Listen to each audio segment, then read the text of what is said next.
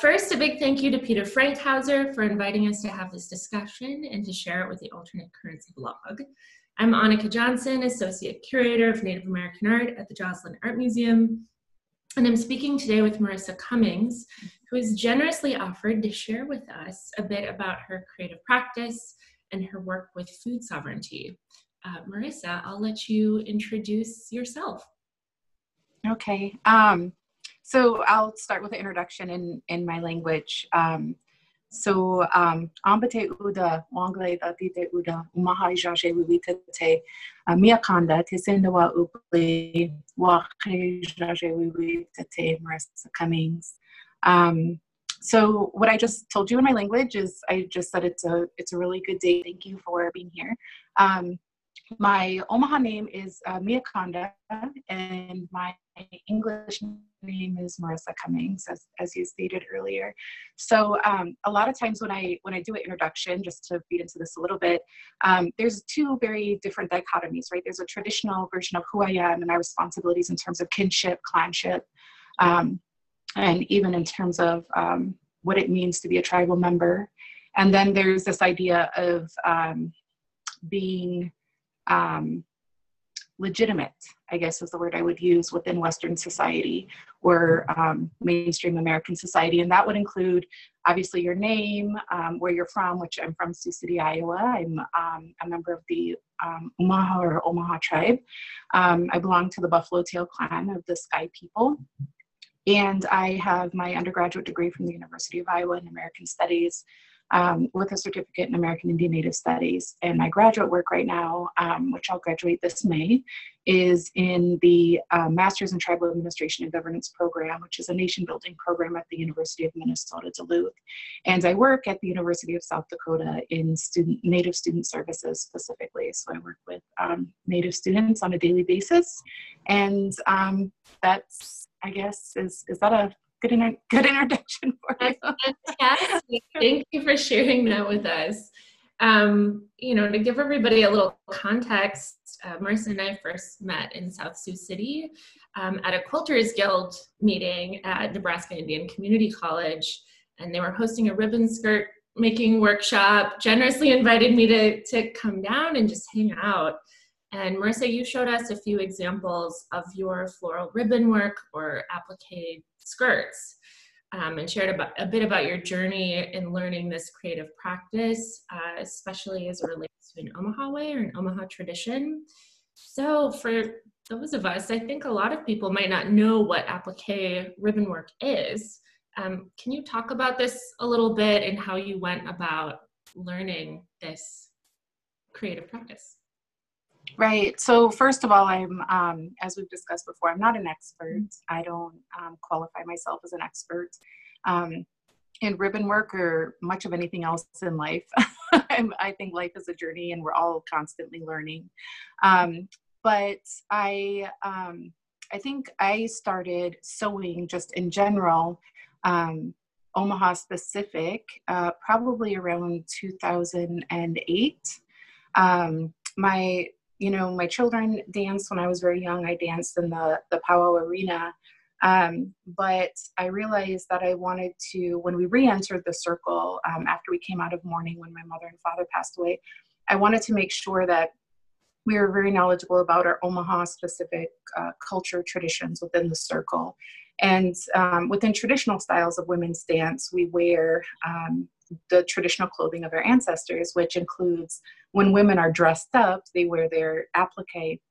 And the traditional way of doing the applique cut and fold technique with silk ribbons is not one that I practice. One, the silk ribbons are incredibly expensive. Sometimes you can still buy them on Etsy or sites like that, where people found these old French ribbons in their attic, which is amazing and beautiful.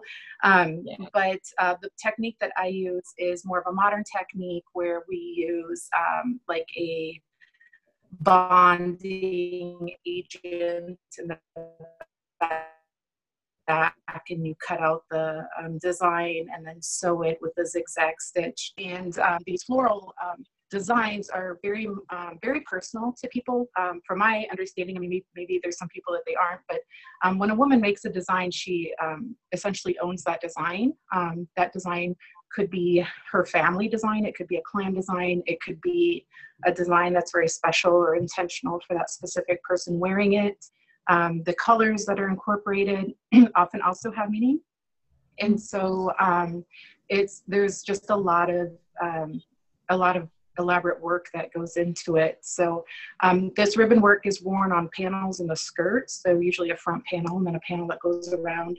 It was traditionally done on broadcloth material, which is like a wool trade cloth, and also done on blankets that were actually essentially skirts were first blankets that were wrapped around and tied with a finger woven belt, and then later came to be skirts worn just as skirts with cotton tops or silk tops, and then blankets that were worn. And usually when a woman's wearing a blanket, it is a very special occasion. For Omaha specific ribbon work, it's very common to see a gold or a silver, usually gold, military fringe is what they call it, around the bottom of the skirt or the blanket. I've sometimes seen it at the top too. So yeah, that's kind of in a nutshell what ribbon work is. And ribbon work was really worn by most of the woodland tribes.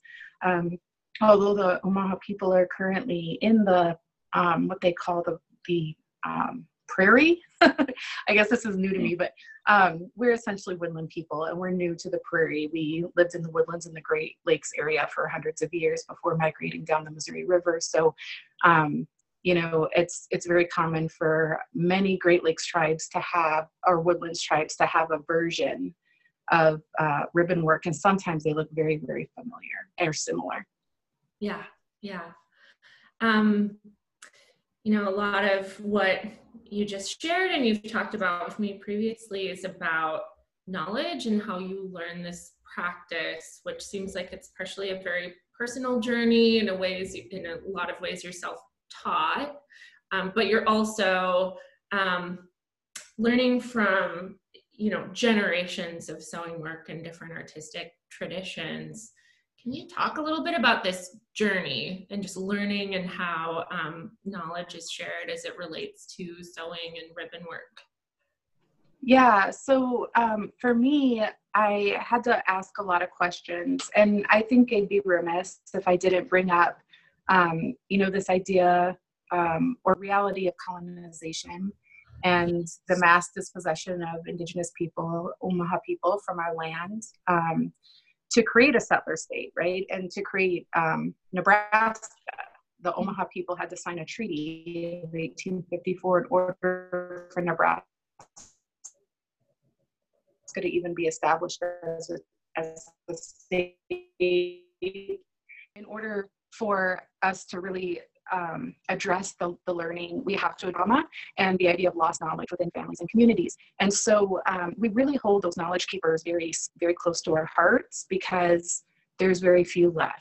And when I talk about knowledge keepers, we could talk about language, we could talk about ribbon work, we could talk about songs, we could talk about ceremonies, naming ceremonies. I mean, we could go on and on.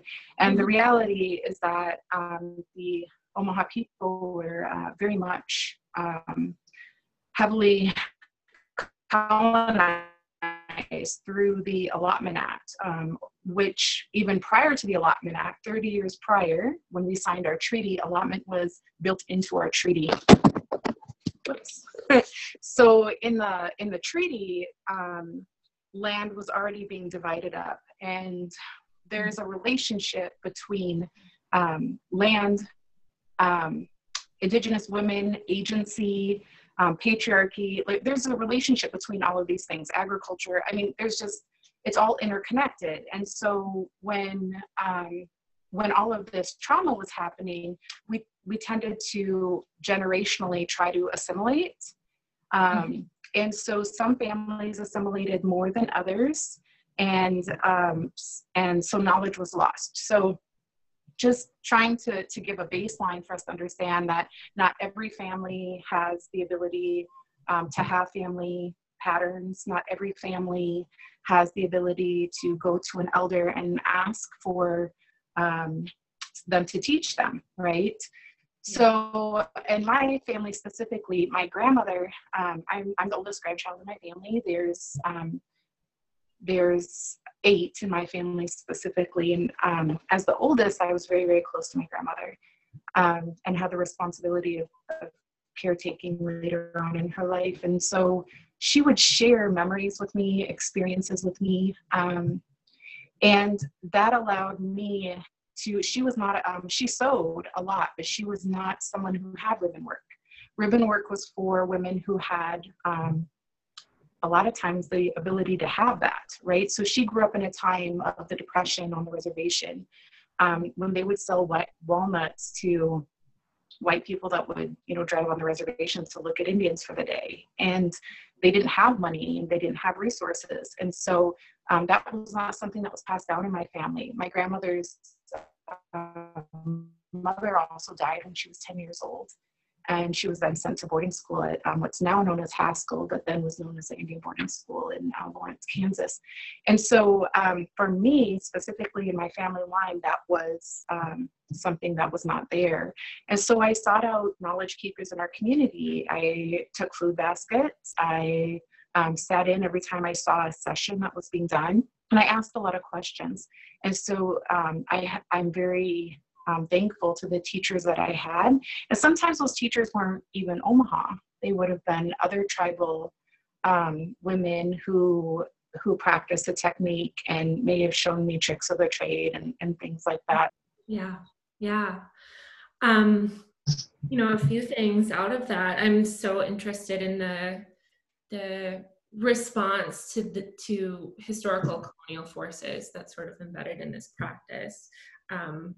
It seems like it's very much a process of reclamation, of healing from trauma, and also activism, which we've talked about this, and that will come up again. You can talk about what it means to be an activist or not.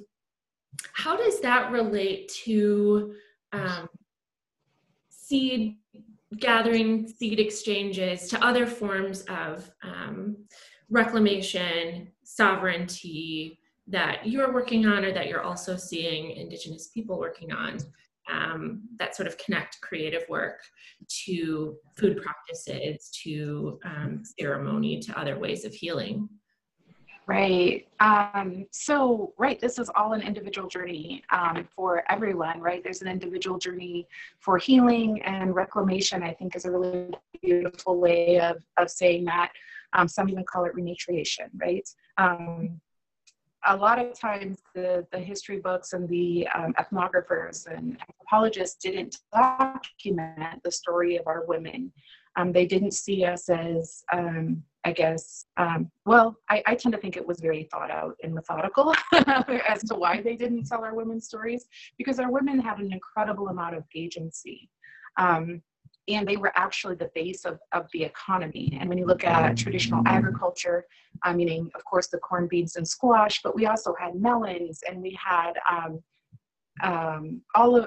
so many different types of seeds that we were growing intentionally. And then you have the what people call foraging, or the food and the medicines that grow naturally, that people would go out and seek. So women were surrounded with these beautiful flowers and plants and medicines, and they were relatives. They were, you had a relationship with them. It was more than just, look at that pretty flower, I'm going to put that on my skirt. A lot of times women had, they held those medicines in their bundles that they put on their skirts. And we have to think too that, now I have, 5 or 6 ribbon work skirts. Women usually only had 1 or 2 traditionally. So the skirt that you had was constantly being added to, or the blanket you had was constantly being added to. So I think that, I'm just trying to go back to your question here. This idea too, between the seeds, we're looking at women as being the primary ones who were the seed keepers. And that story has been completely left out, because we have this this mainstream story of agriculture being a white man and a plow and a cow or a horse, and this idea of agriculture being in complete contrast to traditional indigenous agriculture, where women were the seed carriers. We waited to plant until the moon when we plant in May. We waited for the moon cycles to plant. That's why our Omaha women have all of these moon names. We waited for the flood to come on the Missouri River. The Missouri River agricultural basin is one of the most fertile in the world. And when the flood receded, it was almost like a woman's moon cycle and fertility cycle. So when the flood receded, it left the most fertile land. And that's when we planted our crops. And those crop areas that women planted in were family-based, community-based, clan-based. Again, we're going back to this idea of kinship. And so they planted their crops as a community. So this is a time to laugh and talk and sing to your seeds and just engage as women. And we planted in mounds. And that goes back to, even the stories of when we received one version of corn, and the buffalo being in the four directions and left a mound, and out of that mound grew the corn. But there's no talk of the women in that story at all. And when you look at my youngest daughter is 16, and a couple of years ago we planted, and I had her plant with me mounds that were carrying seeds inside. And in her mind, she could make that relationship between a woman's belly carrying a child. And that's exactly the relationship. You have the water, which your belly's full of water. You have the moon, which controls the tide and can make women go into labor. So all of this is interconnected into our female teachings and our women's role in the community. And then when you look at the trade networks that were based on agricultural economy, women were really at the core of those trade networks. They may not have been the ones that were actually doing the trade negotiations, right? That may have been a male's realm, but we have to remember that there were powerful female realms as well, and duties and responsibilities and female agency.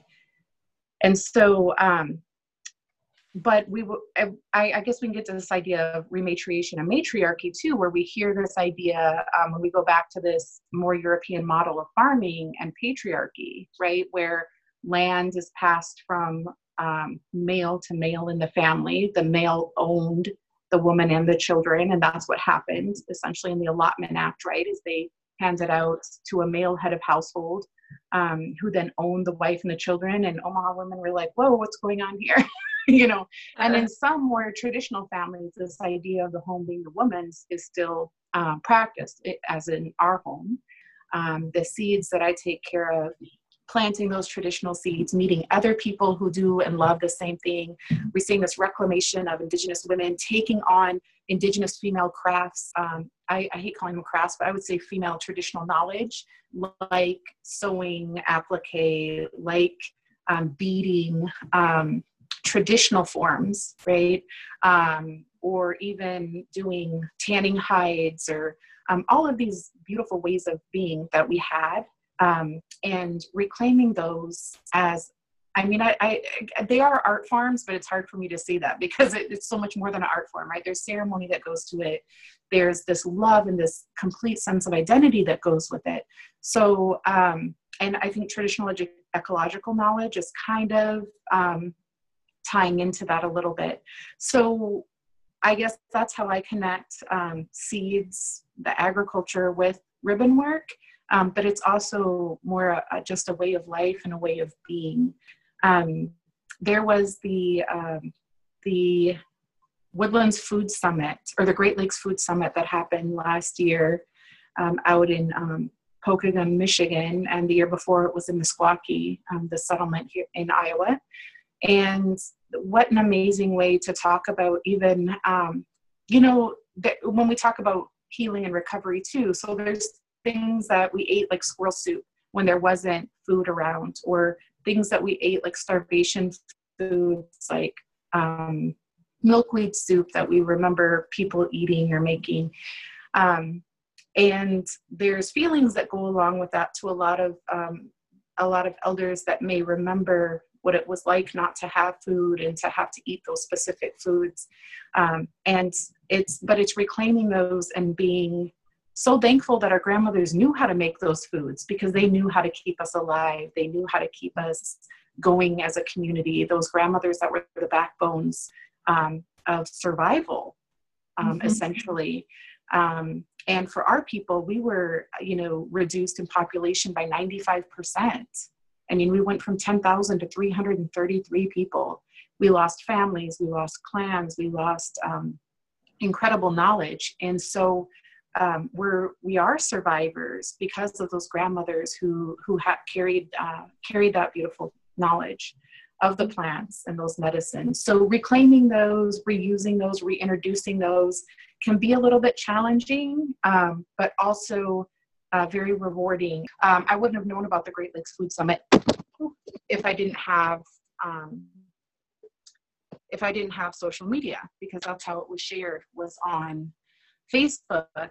But then there's some things you can't learn on social media, which may also be the generational part, right? Is young people just like, oh, this is how I go harvest licorice root. I'm just going to go out and do it because I read it on, or I saw it on YouTube. And there's a process to plant harvesting, right? There's asking consent from the plant to have that relationship, offering tobacco, which shows the reciprocity, right? So we're consent-based people. We're reciprocity. We practice that in our daily lives. If someone gives us something, we gift them back. There's the communication of the needs of the plant. What are you looking for the plant to do for you? What healing do you need from the plant? Because a lot of the plants can do a lot of different things. And so that prayer is built into that connection to the plant, and then giving the plant back to the earth after you use it. You don't throw it in the garbage. You don't just discard it. You really make a relationship with that plant. And so that's something that's hard to teach through social media. Although I've recently seen Linda Black Elk do some YouTube videos where she talked just about that and said, talk to the elders in your community about what harvesting looks like. But what happens when there isn't anyone with that knowledge in a community, right? In addition to that, like finding the relationship with, when we talk about kinship, and you think of the moon, the sun, the earth, the 7 grandfathers and their teachings, you're looking at soil, water sources, seeds, foraging, all of those things. For me, that story had to be, it's like a puzzle piece. It's like a puzzle, right? And I get these pieces here and there of knowledge. And then I had my grandmother that I could bring it to. And does this make sense, Grandma? Does this thought, because I still think, kind of academically in Western ways. And I'm like, Grandma, does this make sense? And she was there to tell me yes or no, you're way off track. Whereas now she's gone. And so I have to kind of make those thoughts, or put the pieces together and string them together in my mind by myself now. But I do often bounce ideas off of people that I respect and have a relationship with, to make sure that I'm kind of going in the right direction. And then there's also, now we have podcasts. So there's While Indigenous is one that I listen to a lot. I'm listening to a lot of Kim Tallbear's thoughts and commentary, who I know we both love, and other women that are out there. There's another one that I listen to too that I really like, that shares a lot of the same types of thoughts. But I think that these. It's All Our Relations. That's another one. But I look at, how we have access to these support networks and these people that are like-minded. And so that helps when we're really fighting patriarchy, either in our communities or in general. It helps to have these women who may not even be our own tribe that support us, understand us, and also lend to critical information to these ideas that we're forming right now, because it's not like we have the answers, right? These answers are always forming and coming back to us. And this is something that'll be passed down to our daughters. They'll continue, but I look at my 16-year-old and I'm already like, so much more than as much as I do, if not more, and you're 16. So what is this going to look like, when you're 43? That's wonderful. Thank you for sharing all of that. I keep returning to the word art, which I think is very much, when you're talking about these extended networks and different ways of learning and of knowing, that are related to a personal independent journey, but also in watching and listening different generations, older generations. I feel like the word, art can be a very settler colonial orientation toward making and creativity that sort of idealizes the individual. And working for an arts institution and with a lot of arts institutions in Omaha, and in the past in DC and Minneapolis, I always struggle with this, and I'm wondering, how can arts institutions support the efforts that you're talking about, revitalization efforts, healing efforts, support women, Indigenous women, who are working towards these practices that are part of a much bigger way of knowing and existing within the world beyond this sort of like narrowly defined, what is an art? Because from what you said about appliqué work, it is not just appliqué work, it's everything. So yeah, I just love to get your take on how institutions can support that work. Well, when I think of not just with art, but this idea of museums, right? And what museums contain. Museums often were tied to institutions of higher education that were founded shortly after statehood here in the Midwest, and even so that the land that they're based on was treaty land. So when I think about institutions like that, I think about my process with repatriation of my family's bundle that was taken to the museum by my great-grandfather, Charlie Walker, and he asked for safekeeping, and it actually belonged to his grandfather, and whose name was Wahanlegare Allen Walker, who was part of a group of people, a group of 12 Omaha families that were called the Council Fire.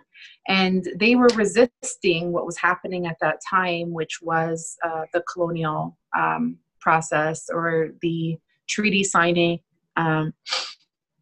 the allotment era, because they knew that allotment would be the beginning of dismantling our traditional governance systems, our clan networks, our secret societies, what they call, which were not secret societies, they were open societies. We didn't have to hide.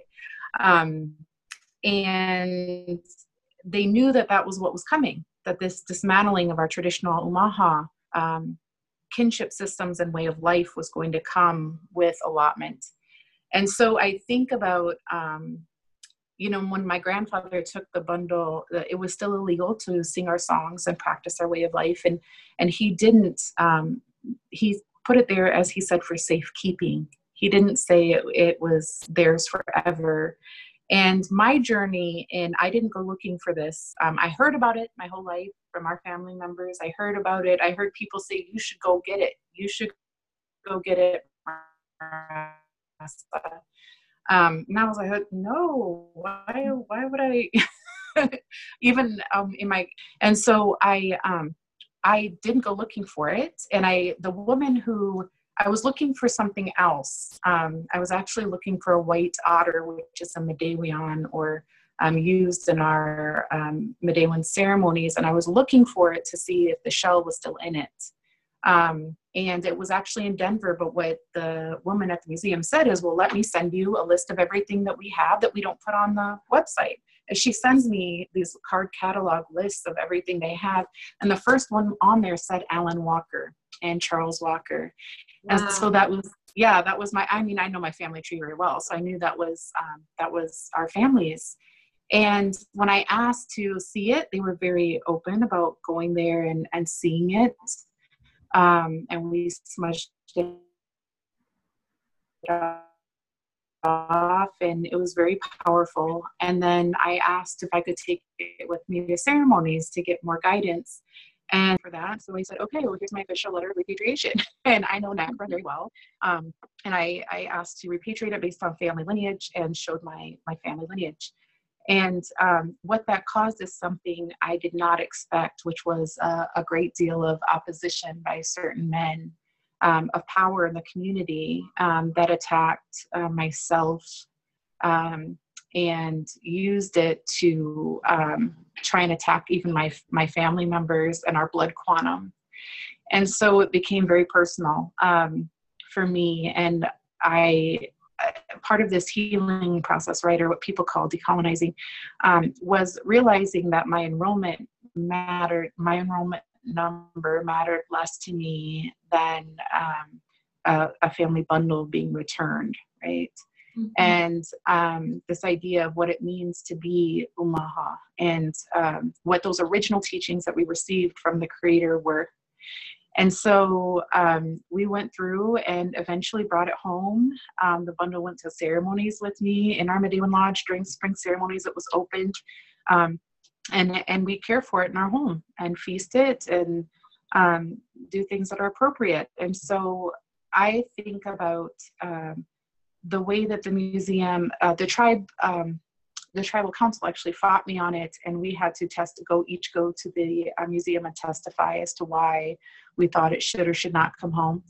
And the museum did a really great, fair, and just due process, and followed NAGPRA laws, and the bundle came home to us. So for me, that was it was scary. It was the first time it was done in our tribe, where it was actually brought home to a family or a person, a family member, and not repatriated to the tribe as a whole. Okay. Which the Sacred Pole, came back in the 90s, but still is physically down at the museum in Nebraska. So I see that also is a process of healing, looking at what is in these museums, what they possess, how did they gain access to them? Mm-hmm. Were they stolen? Were they bought? Were they sold? Were they, what is this? Because when we talked even about a skirt, right? My daughter's skirt having all of this memory already in her, all of these prayers in her. She's gone through the Medewan Lodge in this skirt. And so the skirt having its own sense of spirit. And then, people thinking, oh, it's just a blanket that's in a museum, or it's just some moccasins in the museum. But where did those moccasins travel? Where did they go? Who did they belong to? I think that there's a better idea of that now. And there's certain people, which I'm finding to be women specifically, that understand this connection. Because it's the women who make a lot of these things, right? Women made moccasins for their partners, for their children, for their relatives. Women were the ones tanning the hides, making the leggings, making their, the clothes for their men. And their, daughters and sons. But these are traditionally women's practices. And so reclaiming those does come in line with healing and institutions and how they work. Having institutions even acknowledge women's practices as an art form, I think is powerful. Because even though our art is wearable, our art is usable art, it's still an art form. It's still a form of value and significance. And so having that acknowledged, I think is very important. As we go back and we heal and gain more understanding, we can put together a bigger picture of what the community looked like. And to me, that goes directly into nation building as well, because nation building is essentially creating a tribal nation, not just a tribe, but going back to being a nation. And to do that, we have to understand and pull together as much cultural knowledge and understanding as possible, and pre-colonial cultural knowledge as possible, which means a lot of times that we are dismantling these patriarchal ideas that people call traditional. And as I don't know if I explained before, but when we talk about these patriarchal ideas, patriarchy and matriarchy are not synonymous. They're not equal. So patriarchy obviously is male dominated. Women have very little agency, very little voice. But with matriarchy, we aren't talking about dominating men. You know, most of the women I know, we love our men, we love our sons. Matriarchy is about this idea of life, whether that life be life that we carry in our wombs, whether that be our sisters' children, which are our children, whether that be seeds that we carry, or creation, water, the spirits that live in the water, all of that, all of the forms of life and the spirits around us are about the continuation of our people into the future. That is matriarchy. And if we create food systems that sustain our people and allow us to live and create beautiful things, then that's a good life. Mm-hmm. It's such a huge contribution. And I think that was such a beautiful explanation of matriarchy. And I think it segues well into the last question, which is, what are the next steps? And you've talked about what the sort of work you're doing within your own family is, and how does that translate to a broader community level and to even a policy level when we're talking about the very specific ecological challenges that this region is facing due to colonial policy, that communities on the reservation are facing or within urban spaces are facing? What are the next steps for you? Yeah, so I don't know if they're next steps. It's like stuff's always happening, right? So interconnected with the work that we do as Madawan women is we pray for and take care of water, as our grandmothers, great grandmothers did, along the Missouri River. And so when when you talk about policy, or if people use the word activism, that feeds into advocacy, is I guess the word that I would use again, is that if we have the ability to advocate for those who have no voice, we have to do it, right? And the water can't speak for itself right now, although she's clearly resisting by flooding and going back to her traditional path before Pick Sloan. What I think what people have to realize, I guess, first with policy is that there has been, generational historical U.S. policies that have targeted specifically Indigenous people here in America and targeted us in very harmful ways. And one of those ways was through the Pick Sloan damming project that happened into the 40s and 50s. And what it did is it impacted over 20 tribal communities whose treaty boundary was the Missouri River. Some of those communities, like up north in North Dakota, were completely flooded, like I think Amanda and Hidatsa.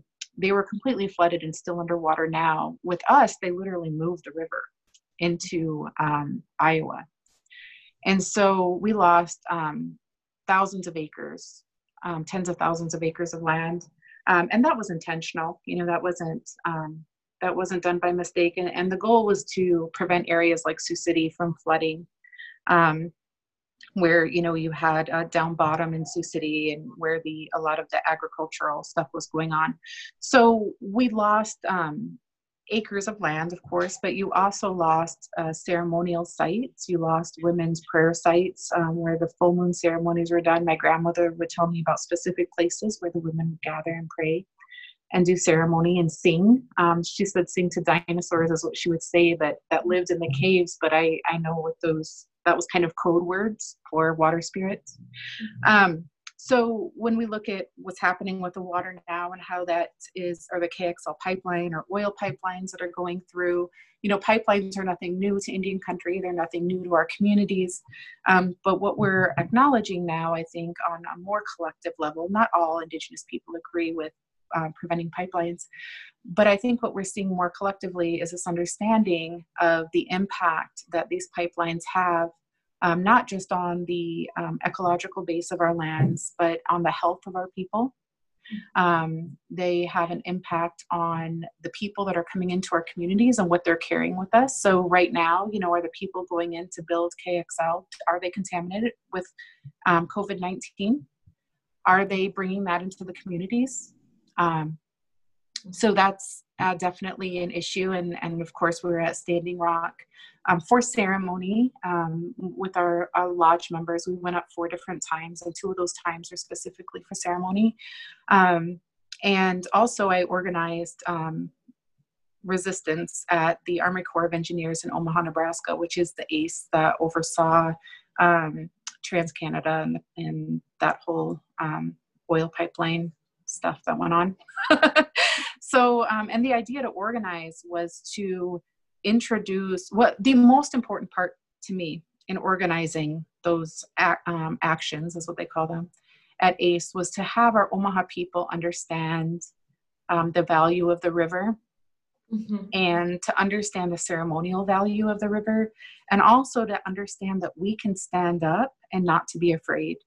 And so we brought the big drum down, singers down, and it also allows us to create this sense of identity too, right? Of community, saying that, no, this isn't okay. And this is going to impact us, and it's going to impact our children, just like the Pig Sloan Damming Project impacted generations of our people and our women and our garden plots. And feeding into that, we have, this new idea of what people call missing and murdered Indigenous women. We know that our women have been targeted since contact. This is nothing new. It's been happening forever. But as Indigenous women, this is nothing new. Our grandmothers were having these same conversations at their kitchen tables about our women. Are they safe? Where are they experiencing harm? How can we prevent them from being harmed? Both in urban areas, but also border towns. It's really common. And then also in the community, by community members, by our own. And that's a whole nother area that I think we're just looking at addressing, is domestic violence in our communities and what that looks like. And that's really hard, because that's taking it from non-Indigenous people doing something that we're comfortable or familiar with because they've been doing it for so long, and now saying, we're doing it to ourselves. Our own are doing it, and what does that look like? Why? And how do we heal from that? How do we prevent that? So those prevention efforts look very different than prevention efforts from non-Indigenous people harming our women. But then we just look at the over-sexualization of Native women, Pocahontas, the whole like hottie, Pocahontas costumes and all of those things that led to this idea of Native women being not human.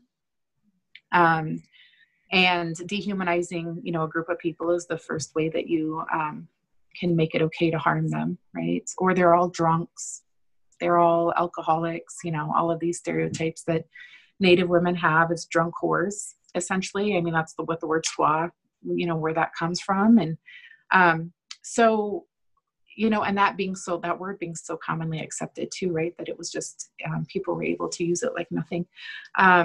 So the issues in terms of policy with missing and murdered Indigenous women is something I worked with actually across state boundaries, working with other women who are like-minded, who are strong, who are, and all of this to them is also rooted in food sovereignty and reclamation and just building our bundles.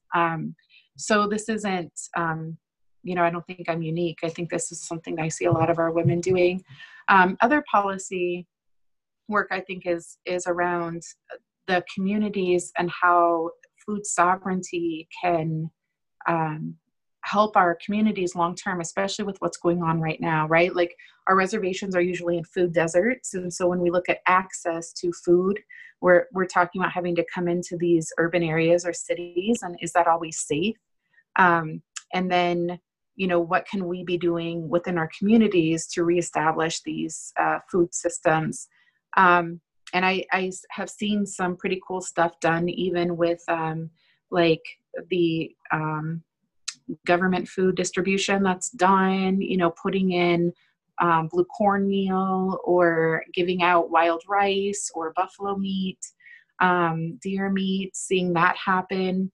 I know that the Winnebago tribe recently did a buffalo kill and distributed meat to its tribal members, which is a really beautiful thing.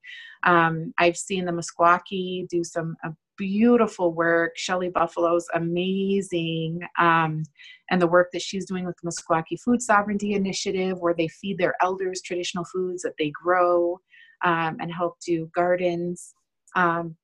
So I see it happening in all of these different ways, but it takes somebody that's somebody really special to do that in the community. So for me, I'm not ready to lead like a big food initiative or anything like that. We keep it in our garden, our family, and do that right now because my work is in higher education with young people. But having these conversations with my students is so awesome because I see how, in my generation, I had to get rid of a lot of fear of judgment if I'm not, if I was like not like too Indian, I guess would be the word.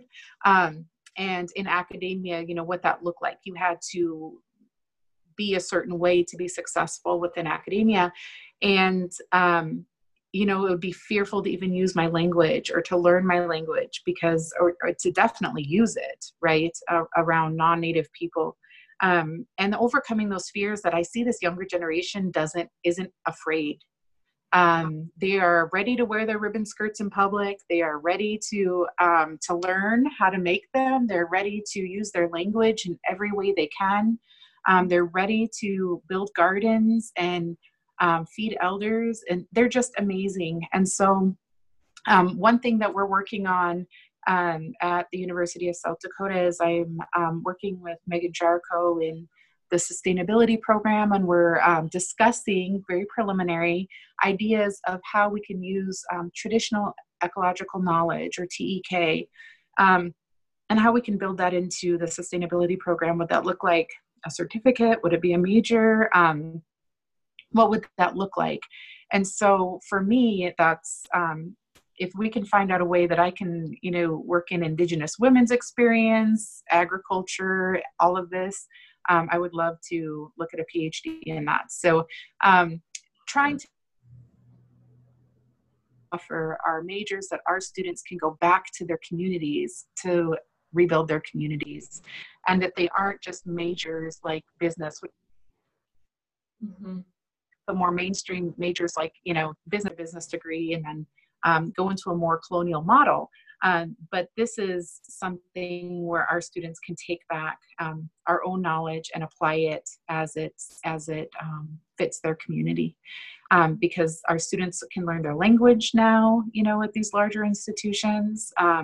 Although I don't feel that they should be charged for it, but they can relearn their language. And it's super awesome. And for my work, being able to create that space for students to be themselves and to have these conversations, to talk about nation building, introduce these ideas is awesome. And then to see them go on to do policy work.